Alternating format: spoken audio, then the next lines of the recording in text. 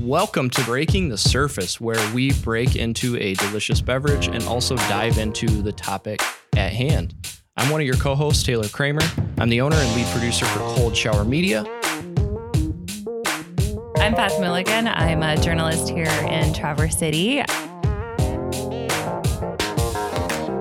And I'm another friend. I am Anthony Weber, and I am a pastor and an ethics teacher, and I am something of a fashion icon when it comes to oversized sweaters. The point here is that we want to go beyond the talking points to get to the depths of what is happening in our world. It should also be said that this podcast is part of the Boardman Review Podcast Collective in collaboration with Cold Shower Media. The Podcast Collective aims to provide unique content curated by the Boardman Review, the creative culture and outdoor lifestyle journal of Northern Michigan. Welcome back to another episode of Breaking the Surface. This is season 2, episode 6, and we are dipping into a beer from Bell's Brewery called No Yeah. No Yeah is an easy drinking beer that's bright and fun, both inside and out. The label and design play into the meme culture that pokes fun at Midwestern politeness. Attention grabbing and fresh, this golden ale stands out on the shelf, and just like many of the Midwestern phrases we use, it demands repeating. It's just a really nice beer. I like that. It's got little mottos on the side like, yeah, no, for sure. And, oops, sorry. Oh, excuse me.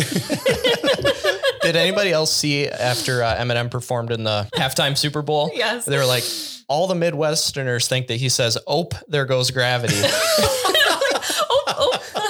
gravity. Yeah, this is, I love Bell's. They, put out a lot of great Michigan beers. This is just a nice, easy drinking, not offensive. It's, hey guys, just easy. It is nice. Yep, just gonna slide through here. You had an initial reaction to it when you were first drinking it. The wheat is strong with this one, and that's not a bad thing. It's very distinctive. Yeah, I actually really like this. Thank you, Bell's Brewery. So this episode's going to be a little more lighthearted. We're just going to talk about some pop culture stuff, books or movies or TV shows or music that we're liking right now. And I'm going to start this out by throwing it to Beth, who just saw the big new movie release. Tell us about it, Beth. Yes. I went opening night to AMC IMAX to see The Batman. And I knew I was in the right place because while I was walking in from the parking lot to the movie theater, I passed at least 3 separate teenagers at Batman costumes. Oh, that's awesome. And you know what? It was a little bit nerdy, but it was also joyful. And it was a pretty packed theater. And again, I think we talked in the last episode about how things are maybe coming a little back to normal COVID-wise. The movies are definitely one of the places where I feel that, where I feel pretty safe again, being in a packed theater like this. And it was kind of fun. If you've ever been to, a big Harry Potter or Marvel movie or whatever on opening night, it's just like a lot of the diehard fans are there and it's usually a rowdy audience. And it was definitely the case with this. You guys have not seen it yet as of the time of the recording, right? Okay. So I'm going to promise people who are listening and promise both of you that I will not spoil anything. I'm very sensitive to spoilers myself as a pop culture nerd. I just wanted to talk just generally about it in very general terms. I would encourage people to see it if they like the Batman movies. It got to the end of the movie and I turned to my partner and I said, that felt like a David Fincher film. Like it felt like the movie Seven to me, which, 7 was a pretty hard R-rated movie. It's PG-13, so it's not quite that hard, but it was a PG-13 David Fincher film is what it felt like. Matt Reeves is the director, but I think it was the darkest and the bleakest of all the Batman movies. And I'm including the Dark Knight and the Christopher Nolan movies. It really was almost to me like a detective murder mystery movie that just happened to have Batman in it and the Riddler in it. It was very straight. They didn't do the normal, again, I won't get too much into plot, but they didn't do the normal like reboot of his childhood and the parents dying. And like, they didn't get too much in the origin of things. It was just like, here's Batman out in the streets doing his thing. There's these murders happening. He's kind of basically another detective trying to solve it. I wasn't sure how I would feel about that approach, but I really, really liked it. I know, Taylor, you and I, before we started recording, we're talking about like Robert Pattinson, who most people know from Did he sparkle in the sun? Yeah, exactly. He still only likes the dark. I have to give him credit from evolving from the Twilight series to being able to pull off a movie like this, because I also had my doubts, and I just have seen him as a sort of like twee teen, romance hero, and didn't know if he had like the gravitas to do this. But I think he's very good in the role. I think the take on it is really interesting. He's like a truly tortured Batman. He's not like, ooh, shooting gizmos, and he's got that. There's still the cool Batman stuff, but he's a truly tortured human being who I think the movie kind of really gets into the psychology of what it would be like to really live that life. And without saying anything spoilery else, I would just say that towards the end of the film, there are some nods to current events and to our current political radicalization that, if not handled well, I think would have felt clumsy, but instead felt very chilling and scary and effective to me. So it was really well done. Yeah, I'm very excited. I trust you. I trust your word on things like this. And so it was something that when I saw Robert Pattinson, I was like, I don't know, this could go either direction. Sometimes they surprise you, do a really good job. And then other times you're like, yep, that's kind of what I figured how they might do that. So I'm excited to see this because I'm very interested in the psychology of that, what it would be like. I like when they embrace the darkness of what it would be like to be Batman, because not only do we know that he has a tortured past, but the things that he's engaging in each night in terms of fighting crime are all things that are going to probably really affect you mentally. And so I like when they dig into that. Yeah, a little bit like the Daredevil series, I think. Yeah. It was fun to kind of dive into what must it be like to lead that kind of double life. I find it fascinating how much Batman keeps being retold. Yeah, I mean, Spider-Man does too. I guess Superman does too. There's something about the superhero mythology that just lends itself to every 10 to 15 years, putting a new spin on it that responds in some way to what the culture is looking for in their heroes, or maybe what the culture fears in their heroes. And so you get the spinoffs where you have superheroes who are terrible. What's the one on Amazon? It's either Amazon or Netflix. The Boys. Yeah. Oh, yeah. So you'll get the spinoffs where they deal with it separately, but I enjoy watching the retellings of these kind of iconic characters. I feel like it gives us a good mirror on where we're at. Yeah. And I've always liked Batman because I feel like, I mean, I like all the superhero movies. I like all Marvel. I go and see all that stuff. But like, Spider-Man's always sort of like more of a teenager, kind of more optimistic, wisecracking kid. Superman has always been, really messianic and, almost like this like Christ savior for humanity. But Batman is like, in the best Batman movies, not just this one, but I think all of them, and even maybe the origins of the comics, he's like a pretty tortured, dark person he's himself. Not okay. He's like an anti-hero. Yeah. He's sort of like, he's someone who's, went through this traumatic event as a child. He clearly hasn't healed from it. And it's like, he's kind of like the hero that humanity needs, but he's clearly messed up before. Like, you don't know if you like would really want to be Batman. Like, he lives this kind of dark life. And that's true in the movie. I don't know that there's ever going to be a villain as iconic as Heath Ledger's Joker, because that was just such an amazing performance. The Riddler in this movie, I think, is more relatable as like, again, a villain that could come out of our current times. He's chilling in that way. It's a different kind of villain, but yeah. You should know this. Who plays played by Riddler? Andy Serkis? No, he plays Alfred. Okay. Paul Dano from There Will Be Blood plays the Riddler. And it's very good. So hopefully in the future we can catch up when you guys have seen it. My wife and I have been watching Superman and Lois on the CW. Oh, and it's really good. It does, once again, doesn't do really backstory stuff. It starts with Superman and Lois with teenage boys and picks up there, just kind of plops you right down in the middle of the story and off they go. And it deals with whether his boys have powers or not, what they'll do with that. There's multiple worlds. It's been really well done. And it's been one where at the heart is about the relationship of the family and the relationship of people on the town and all the stresses that come with if there's a Superman who's your dad or your husband and you're trying to keep it a secret, there's a lot going on. And so we have just really enjoyed it. It's been great family entertainment for one, but really well done. Yeah, this particular, I will say one note that this particular Batman movie, I think comes as close as it could be to an R without being an R. And this is one, we're a long way from like George Clooney nipple costumes and Schwarzenegger making ice puns, where it was kind of campy.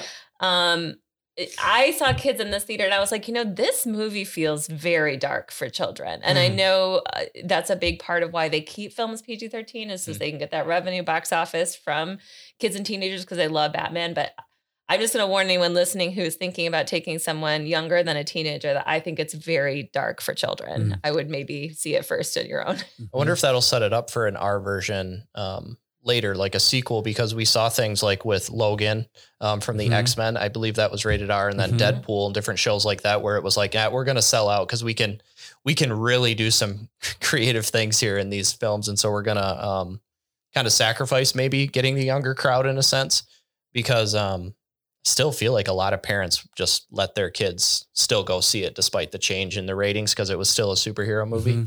And that was probably a huge mistake. You don't usually have toys of like R-rated movie characters. Right. That's part of the problem, is like that walking. McDonald's can't sell them with a kid's meal. Yep. Right. But this movie did hint that I think there might be more in the series of this line, that Pattinson might play Batman again. Riddler might come back. There was a hint at the end that Joker might come. So I think he might direct more, but it's a pretty dark turn for the series. But I was also curious if you guys, so on the movie front, like you mentioned, you've been watching. Yeah, we did. But I was going to mention a different show, actually, which has a sort of superhero. So this is Jack Reacher. Hey, I was going to bring it up as well. Were you? Okay, awesome. I have another backup, but I really want to, I have a quote to throw at you that I think would be great. So I've read all the Reacher books, maybe twice. I actually enjoyed the Tom Cruise movies because any Reacher movie was going to be okay. But Tom Cruise captured his persona really well, but just couldn't capture his presence. Because he's a small man and Reacher is supposed to be very big, Reacher right? Reacher is like 6'5", 6'7", 250 pounds of just slabs of muscle, hands the size of a Thanksgiving turkey, that type of thing. Like he's just a bigger. In fact, Beth, you and I have a picture with Lee Childs from when he was here in town at the National Writers Series. Yeah. Yep. So I'm a big fan of the Reacher series, but I'm a big fan in a way that I'm a little torn about because Reacher isn't always a good guy. He's really violent. As the books have gone on, and I actually appreciate this, the books have kind of let it settle in that he might not be okay inside. A little animalistic, really brutal and very comfortable with brutality. And basically refuses to form relational allegiances with people. Now he's loyal to people who are loyal to him, I guess, or maybe who he's been in the military with. But in terms of relationships, he seems to be in some ways quite cold. And after I watched this series, for one, my wife and I had back and forth discussion about whether or not it captured the persona we thought of when we read the books. To my wife and my sister, who's probably listening to this podcast, they really thought it captured how they envisioned him reading the books. It didn't capture how I envisioned him when reading the books. There's a little difference in men and women, the way I think so. I envisioned him as never like almost cheerful or nonchalant. I saw him as always grim, and they had not read him that way, which I thought was interesting. And so it took me an episode or two to adjust because he wasn't always grim. He felt too nice at times. But the more I watched it, once I got into the second episode, I was hooked. Once the fighting started, frankly, they did a really nice job with his persona, and his presence really captures Reacher. What struck me as I watched it was two different things. And I read some interviews afterwards with Lee Child about the series. And there's some other writers who have spent time with him, watching him go through the writing process to try to get inside his head about what he does with Jack Reacher. I almost saw Reacher as someone who was on the spectrum in this show because he seemed to exhibit things that people on the spectrum often exhibit. So, for example, not reading the room well in terms of what might I say here, what shouldn't I say? An emotional disconnect, perhaps, between things he's going through and the things that are happening. Like there's a great moment where someone close to him dies. I don't want to give too much away. And he's talking with someone on the phone and they say to him, "How are you doing?" And he said, "I didn't die. I'm fine." Like, you're like, whoa, that's, and so I thought it was interesting just because, and I've talked with several people about that. And if you think about it, watching it, it will pop out to you a little bit. And it made me think I wonder if the directors, and I couldn't find anything, were creating, in a sense, a hero that was intended to kind of be a little more inclusive in the sense of what type of people play these kind of roles. I have no idea. Maybe you two would watch it, or maybe, I don't know if you thought about it or not, Taylor. And that did not do anything to detract my appreciation of the show capturing the story, just an observation I had. But the other thing was, it just struck me once again. He's a guy you want on your side, but he's a guy that you might not want as your neighbor. Like he's going to take the law into his own hands. He's going to do what he thinks is right. He is a vigilante in some ways. Fortunately, he's a vigilante who gets things right, but gracious, that could go off the rails pretty fast. And Lee Child has actually said in interviews, he's not a guy that you would like to be around. And I felt like this did capture that a little bit, that, yep, you want him on your side, but they're probably right. He might not be a guy that you actually want around, which is maybe once again, a hero for our times. I don't know, this conflict, this idea that nobody is all good, all bad, so to speak. There's this swirl within us. But Solzhenitsyn say the line between good and evil runs through our hearts. You do pick up that a bit with Reacher. And I think that's probably appropriate. Like you'll find yourself sometimes cheering him on, going like, yeah, that guy deserved that. And other times going, slowly back out of the room. Yeah. Back out of the room. Like, yeah, maybe you should get on the bus and move on. Yeah. What did you think about it, Taylor? Well, so I think when I was a kid, I had read a couple of the Reacher books, but my experience of watching the show was not based off of what I had gained from reading the books necessarily. And I'd often heard you talk about how important the physical stature was in playing the character. And so the person they got was very appropriate for that. And then you got to see it play out. I don't know if you've spent a lot of time around people that are large. Like I'm not just talking, larger than average, but that are just big, huge people. And there's differences among those people. Some will almost like crouch down and try not to be as big because some people are even like embarrassed about their size and how much room they take up. And then there's other people who are like, yeah, I'm 6'8". I can't escape it. I'm going to own it.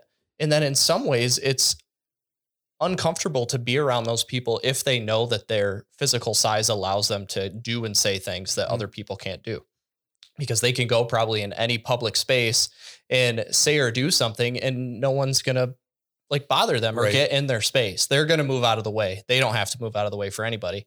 And I really got that sense with this character, is that he knew he was big, and that played out in everything that he did. In the fight scenes. He was constantly eating, that's not an embellishment. People that big are going to eat all the time. And it was a big part of his character. And so I found that to be really fascinating. And I was watching it like on my computer on and off, and Abby would walk in, and there's some cheesy lines in that show. I mean, we all get, the more access we have to like Apple TV, HBO Max, where there's just such incredible shows available to us now where the dialogue is perfect. Like every line, if there's two lawyers in a show that are talking, both lawyers know exactly the right thing to say at exactly the right time. And we get jealous. We're like, why can't I be that smooth when I talk? Forgetting that it's a show, and that's just not how communication is. I felt like this had communication that was more representative of like the average person's conversations, which when you hear it and you're not living in the show, it sounds awkward in some ways. And so Abby was like rolling her eyes. She's like, that is so lame. And I was like, I can't deny it. Like, yeah, it is. And then I saw this tweet about it where someone was like, for those complaining about Jack Reacher, it's because you're eating a pizza and thinking it should taste like filet mignon. Yeah. A pizza should taste like good pizza. And that's exactly what I thought the show was. Well, and his character does not lend itself to clever dialogue. He often makes people so uncomfortable. In fact, that's part of his shtick, is that he just doesn't say things, because what he's learned is that people will babble. If they don't like silence. I can vouch for that as a reporter. That's a classic trick. He'll often just stay silent, and then people say stupid stuff. And so that is part of what's supposed to be happening. So the other thing I thought about, one other thing. And this, I'm going to tie this in with Bond, James Bond. I was ready to bail on the Bond series, partly because I felt like the Bond series did not show reality. Okay, obviously it showed reality, but like Bond himself, you can't do the stuff Bond did and not just be a mess internally. And the way Bond treated women, wow, he just kind of used women and walked away. Mm-hmm. It was when Daniel Craig came on board that whoever was directing, I felt like started to make Bond more honest. And there was a couple movies where like the women confronted him pretty directly, like, what is wrong with you? And you could see he was paying this emotional price for all of the things he had done. I'm like, okay, I can get behind this now because they're starting to portray a more realistic kind of cause and effect. Something that struck me with Reacher is that in most books, he has a girlfriend, a temporary girlfriend. And in this show, I thought it was very clear at the end, he just leaves. Like, this is what he does. They connect, they hook up, and then he leaves. Probably never to see her again. And you realize, oh, he didn't care about her. He thought she was pretty. And she's kind of falling in love with this bigger than life superhero guy who rides in to save the day. And he doesn't care. Mm. And I thought that one kind of, with the last episode, I thought, ooh, I think they captured that pretty well. And I think that goes to where Lee Child says, this isn't a guy you'd actually care for in real life. Yeah. He leaves a trail behind him of ignored and hurt and forgotten people, because really at the end of the day, Reacher cares about himself. And a lot of dead people. Leaves a lot of dead people behind. Okay, this is just so funny to me how important the size of this character is. So I'm just reading through. I'm just going to read you a series of headlines here. We don't get into the stories, just the headlines. Reacher review: the house-sized action hero Tom Cruise will never be. Amazon Prime's Reacher series provides the big man and big fun the films lacked. Exactly how big is Jack Reacher in Reacher? At last, the freaky alien Jack Reacher we've been waiting for. Yeah. And then the Times, which is always a little more subtle because they're a dignified, the great lady. This Jack Reacher is going to be big. Okay, so here's the other part of the mythos when I say kind of superhero. He's not only is his name Jack Reacher, he's jacked. Yeah. But dude does not exercise. He rides on buses everywhere and eats like a horse. He eats everything, yeah. And he takes his shirt off and there's not an ounce of fat on him. Okay, he's clearly in the realm of nobody is like this kind of guy. Yeah, that would be like an out of this world type of thing. Because the first thing he should do when he rolls into town is get a gym membership to look like that. You That's would right. Think. And he's That's like, right. I'm good. I just am. I'll have 3 pieces of pie and 5 cups of coffee. Yeah. Okay, so I have to confess that, yes. So I worked for the writer series when Lee Childs came to town, and I read some of the books because I tried to be up on the authors when they came. Reacher is like, in this category, I'm just going to confess my own snobbiness here. And I was going to say maybe it's a female thing, but you mentioned your wife and sister reading the books, and I'm sure other women have, so I don't want to assert gender stereotypes. There's like a category like Reacher books and like Tom Clancy books that I just have had zero interest in my entire life. I feel like this interview is over. Yeah. I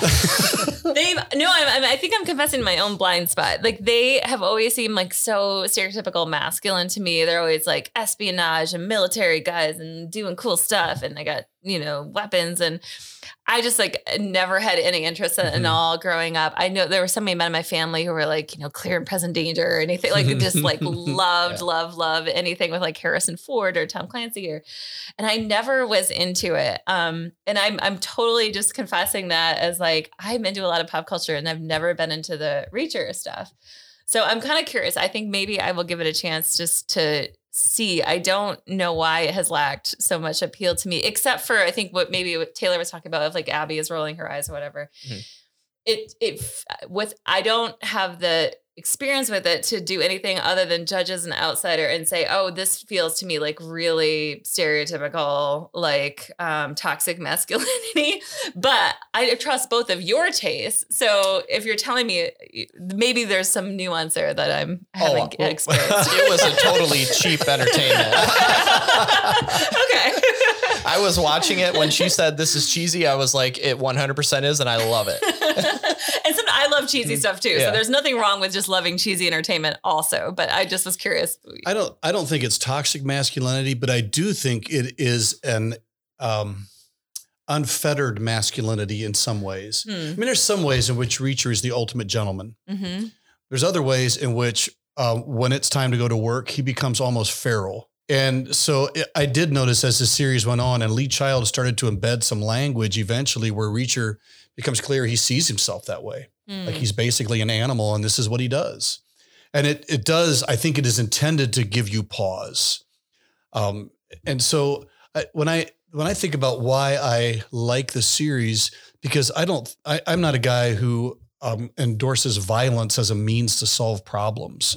Though I think we live in a world where at times it's necessary. I think what appeals to me is that Reacher is a guy, he sees something is wrong and he can't leave until it's resolved. And there's a sense in which I have found inspiration by that, not to be in a fight or shoot people, but just this idea like, no, wait a minute. If I see something's not okay, what is my responsibility to make sure it is okay? What can I do in this situation rather than pretend it's not? Because in almost every book, he could pretend it's not his problem and go away. And it often isn't his problem. But something happens where he goes, no, I think I can solve this. And I have an obligation to.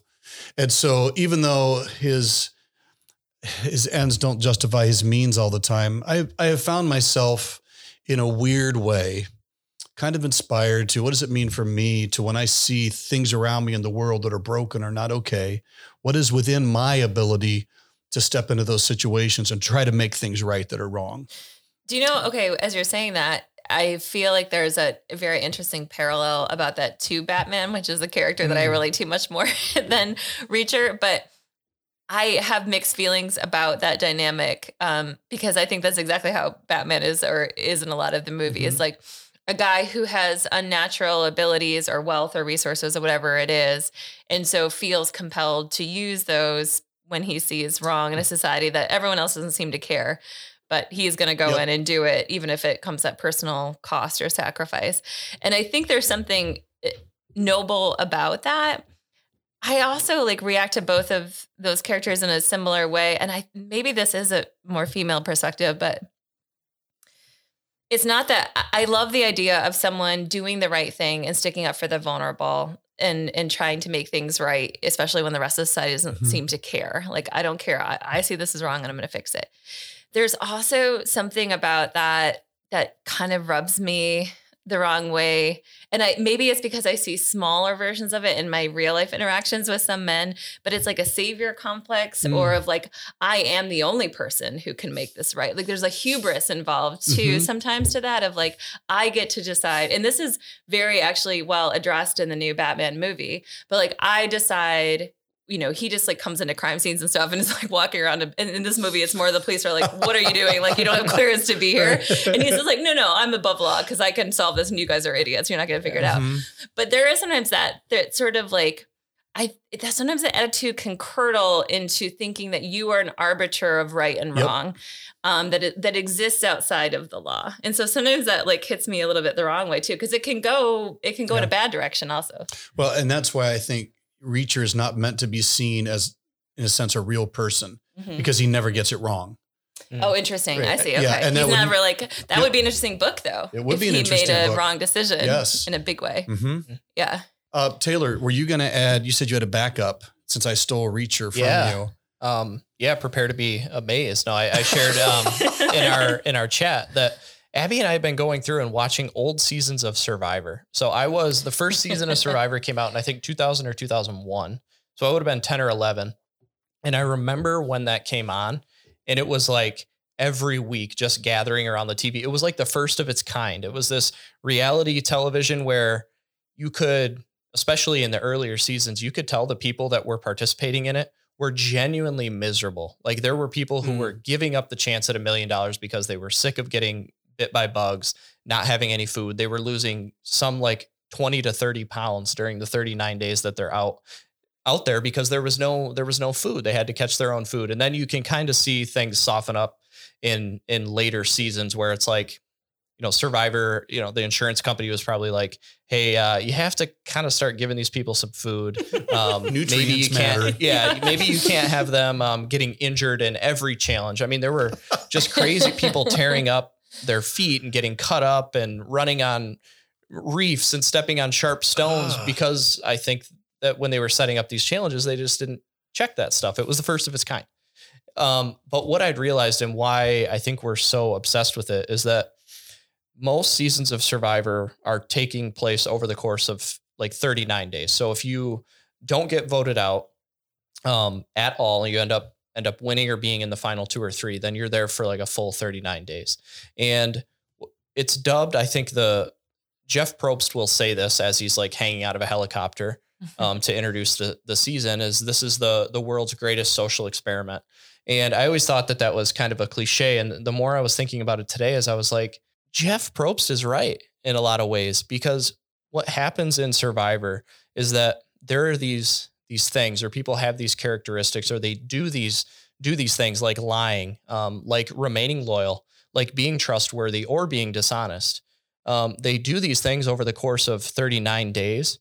And those are all things that we do in our lives. We trust others sometimes, other times we don't. And when we should have, sometimes we lie, sometimes we're dishonest. And those things, whether good or bad, end up, there's an opposite reaction that comes down the line at some point. So if I'm an honest person, then that's going to eventually bear some type of fruit in the future. And hopefully it's a good fruit. If I'm dishonest, or if I lie, then I'm going to have some relationships kind of shatter at some point. And sometimes it doesn't take long, and other times it takes years and years. Or maybe you backstab somebody in the show, and then when it comes their turn to vote for you, if you're going to win the $1 million because they're on the jury, then they remember those things of how you treated them during the game.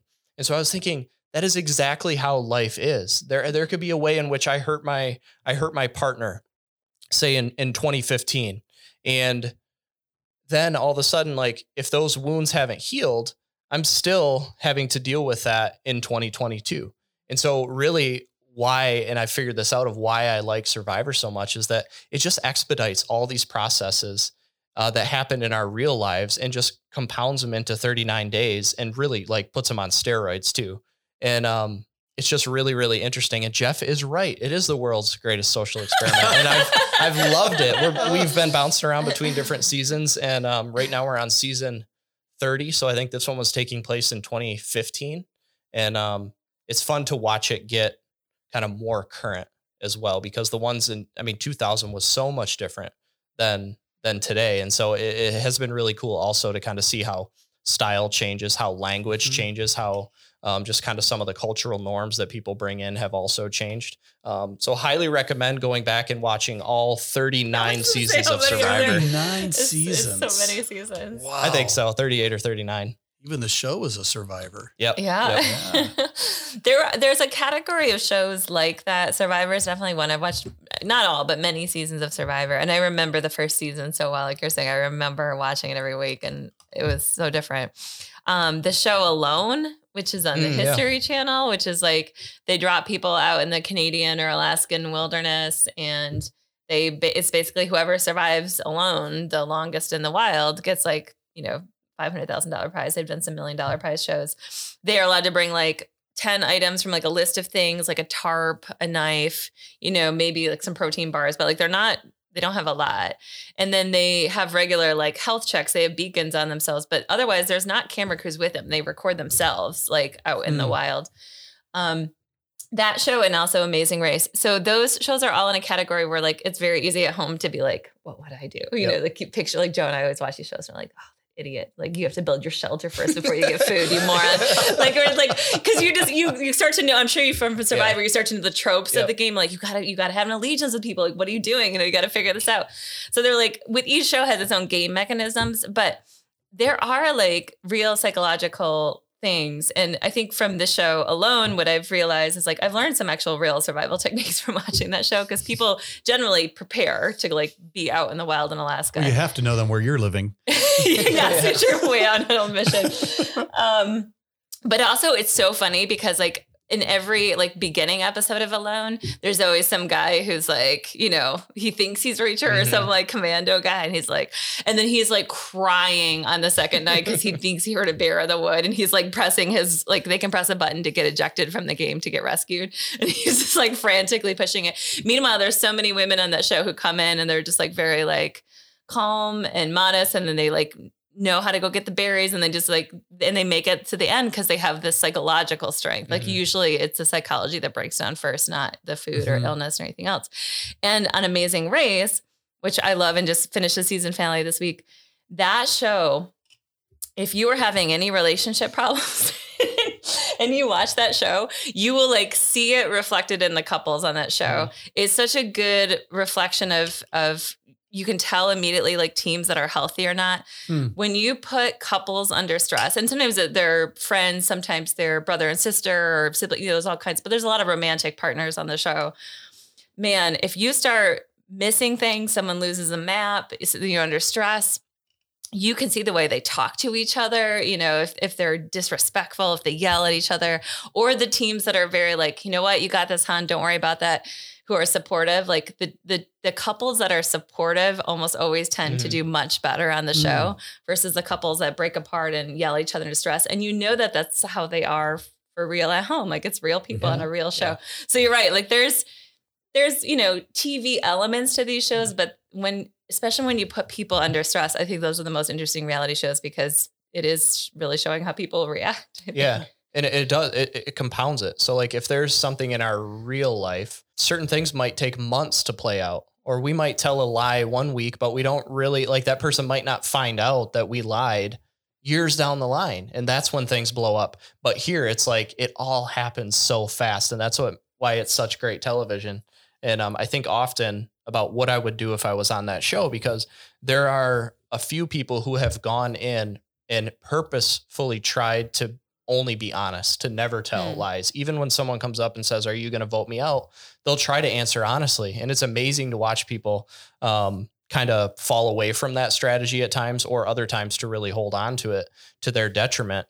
And it can serve it's cheap entertainment. Yes. But if you look at each different episode and kind of some of the lessons that may be played out, there are actually ways to apply it to your life. I think it's really, really interesting how we interact with people, how we treat people, and what we do will almost always come to the light later.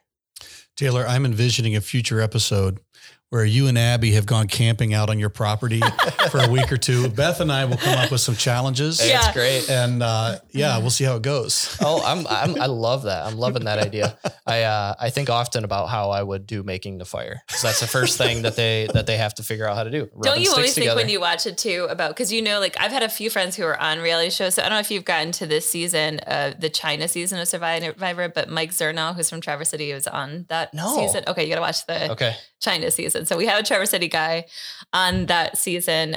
Kim Ryan, who's a chef who won Hell's Kitchen, is also from Traverse City.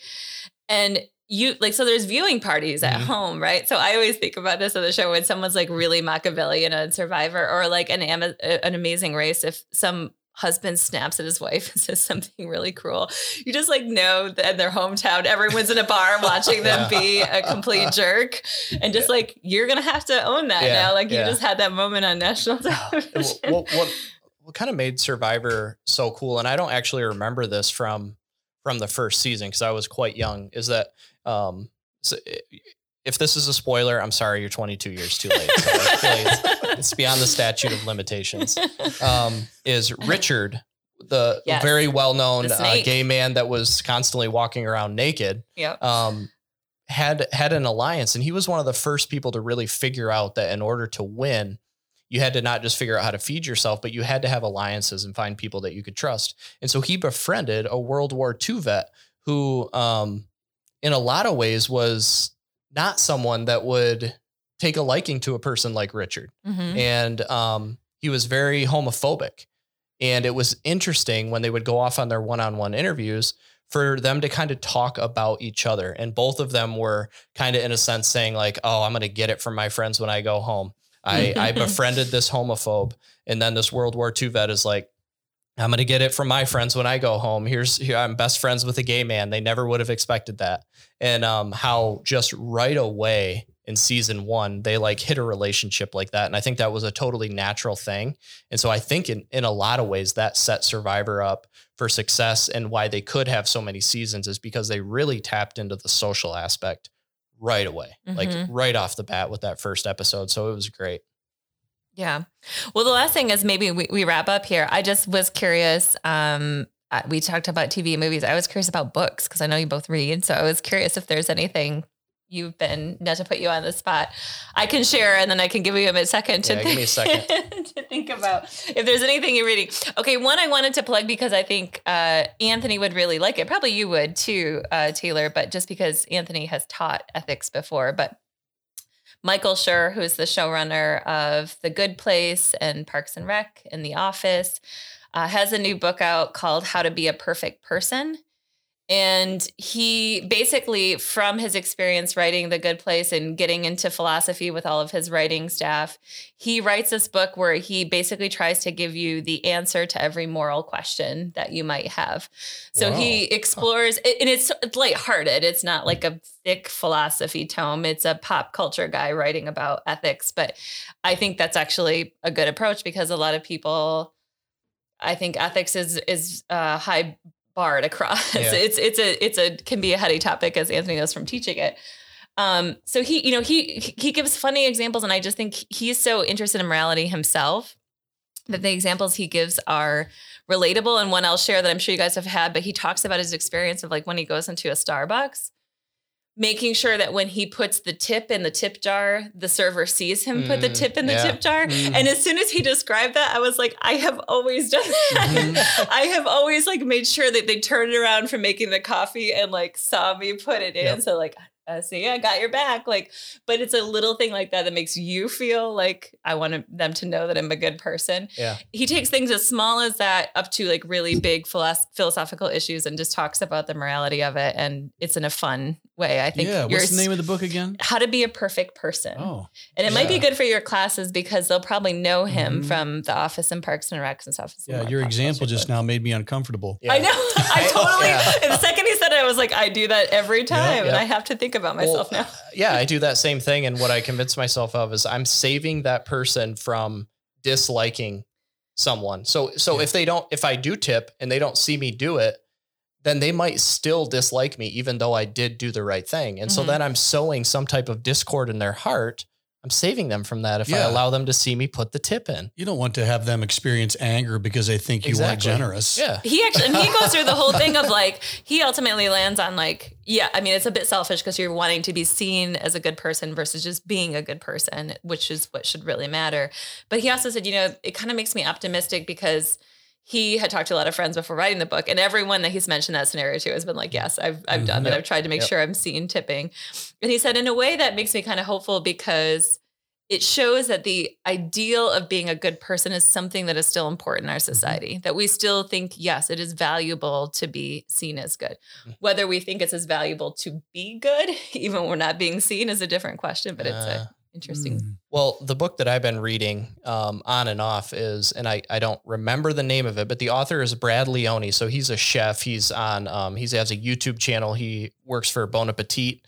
And actually, if you haven't seen my YouTube videos, Cooking at Home with Taylor, many of those or all of those were kind of based off this inspiration that I got from this chef. And so the cookbook that he came out with recently is kind of a... Is it called Field Notes for Food Adventure? Yes. Food Adventure? And so he covers everything from tapping maple trees to going out and harvesting mushrooms to he lives on the East Coast. So there's certain things I can't relate to, like going out and catching squid in the morning and then grilling them at night. But I've just really found that to be interesting because I think for a long time, these celebrity chefs or maybe even chefs in general were almost, whether it was their fault or not, were almost seen as like doing things that were unattainable. Like we could never create the masterpieces in the kitchen that they do. And sometimes I think that was purposeful, like so that they continued to find value. But other times I think it was just the message of how they do things wasn't accurately being portrayed. So I really like this cookbook, and why I just read it as a nerd in the morning along with my other books is because he makes it all approachable and like, don't take yourself too seriously. You can go out and do some of these things. And I've just really found that to be fun, especially since we've moved to a place that has a little bit more room. And I think I can actually go out and maybe I won't find squid. I know that, but I'll find some other interesting things and maybe I'll slap them on the stove and cook them up. Yeah. Nice. My nonfiction I've been reading is some stuff from a guy named Neal Shusterman. Familiar. He does a lot of YA stuff. I had first read a book of his called Unwind, which was this dystopic. That's why I read that book. It was fantastic, but really unsettling. Yeah. But he has a book or a series of books called Arc of a Scythe. And book 1 is called Scythe. Book 2 is called The Toll. And then the third one is Thunderhead. And I'm in Thunderhead. Really fascinating kind of social experiment type of books. And this one deals with a world in the future where technology has gotten to the place where functionally people live, not forever, but they live 1,000 years or whatever. And when they start to get old, they can kind of revitalize themselves. And the problem is the world gets too full. They have to have people die. And so there's a class of people that is designated to harvest people, so to speak. And they're called scythes. And so they check all the statistics of how people used to die, and they randomly choose people to die. And when they show up, they kill you. That sounds like a really weird premise, but it is a fascinating series just about life and death and a number of things. So I'm not quite done with book 3 on that particular one yet. The nonfiction I'm reading is called Stony the Road by, I believe it's Henry Louis Gates Jr. And it has to do with a history of civil rights. I've been trying to do a lot of nonfiction reading lately just on the history of racism and civil rights issues in the U.S. And so that's my latest one for that. That the Scythe book that you mentioned I don't remember this, but there's a very famous Star Trek episode from the 1960s where these planets who are at war with each other, rather than actually bomb each other and ruin each other's city and culture and stuff, they've agreed to this form of warfare where they, they'll do a technological hit like through a computer, and then people randomly are selected from the population to just go into like execution chambers. Like instead of like bombing a city, it's just like, oh, we made this hit on you and 10,000 people died, and they just all line up very calmly and they go into these execution chambers. It like the same thing you're describing. It sounds like a weird premise. And of course, like the Star Trek crew is just like, what the hell? They're not supposed to intervene. Right. Like, why are people just lining up peacefully and calmly? Because the people have also bought into this idea that rather than, the planets are at war, they haven't been resolved it, but rather than lose all of the planet and the culture and all their things, that they'll agree to this system and just calmly walk in to be executed because, it at least preserves the rest of the culture. And it's an interesting concept because in the show, when they get into this argument, they're like, how is this any less random than what war actually is? So it's, I don't know, it just reminded me of that idea of like, there's a lot of randomness to how people die. Yeah. Reminds me of The Purge. Everybody agreed to the Purge once a year. And I have a blog that I've had for a while, and I used to do a lot of reviews of young adult literature. And my review of his book, Unwind, is the #1 post that I've had. Oh, really? Yeah. Interesting. Yep. And that's what you should give a plug for what's your blog called? Oh yeah. It's called empiresandmangers.blogspot.com. If you want the backstory for the title, I'd love to rename it because it's so awkward to announce, but empiresandmangers.blogspot.com. I haven't done reviews of YA for a while, but there's a pretty large chunk of reviews there. It's a very good blog. And I actually I think the name is cool. So there's very insightful stuff there. And even I don't know the reason behind the name. I have some speculations, but Anthony, are we all done sharing all the interesting stuff we've been reading and watching? It's fun to talk about some, everything going on in the world is serious too, but pop culture is always fun to talk about. You want to take us out of here? Something really profound. Yes. We're out of here.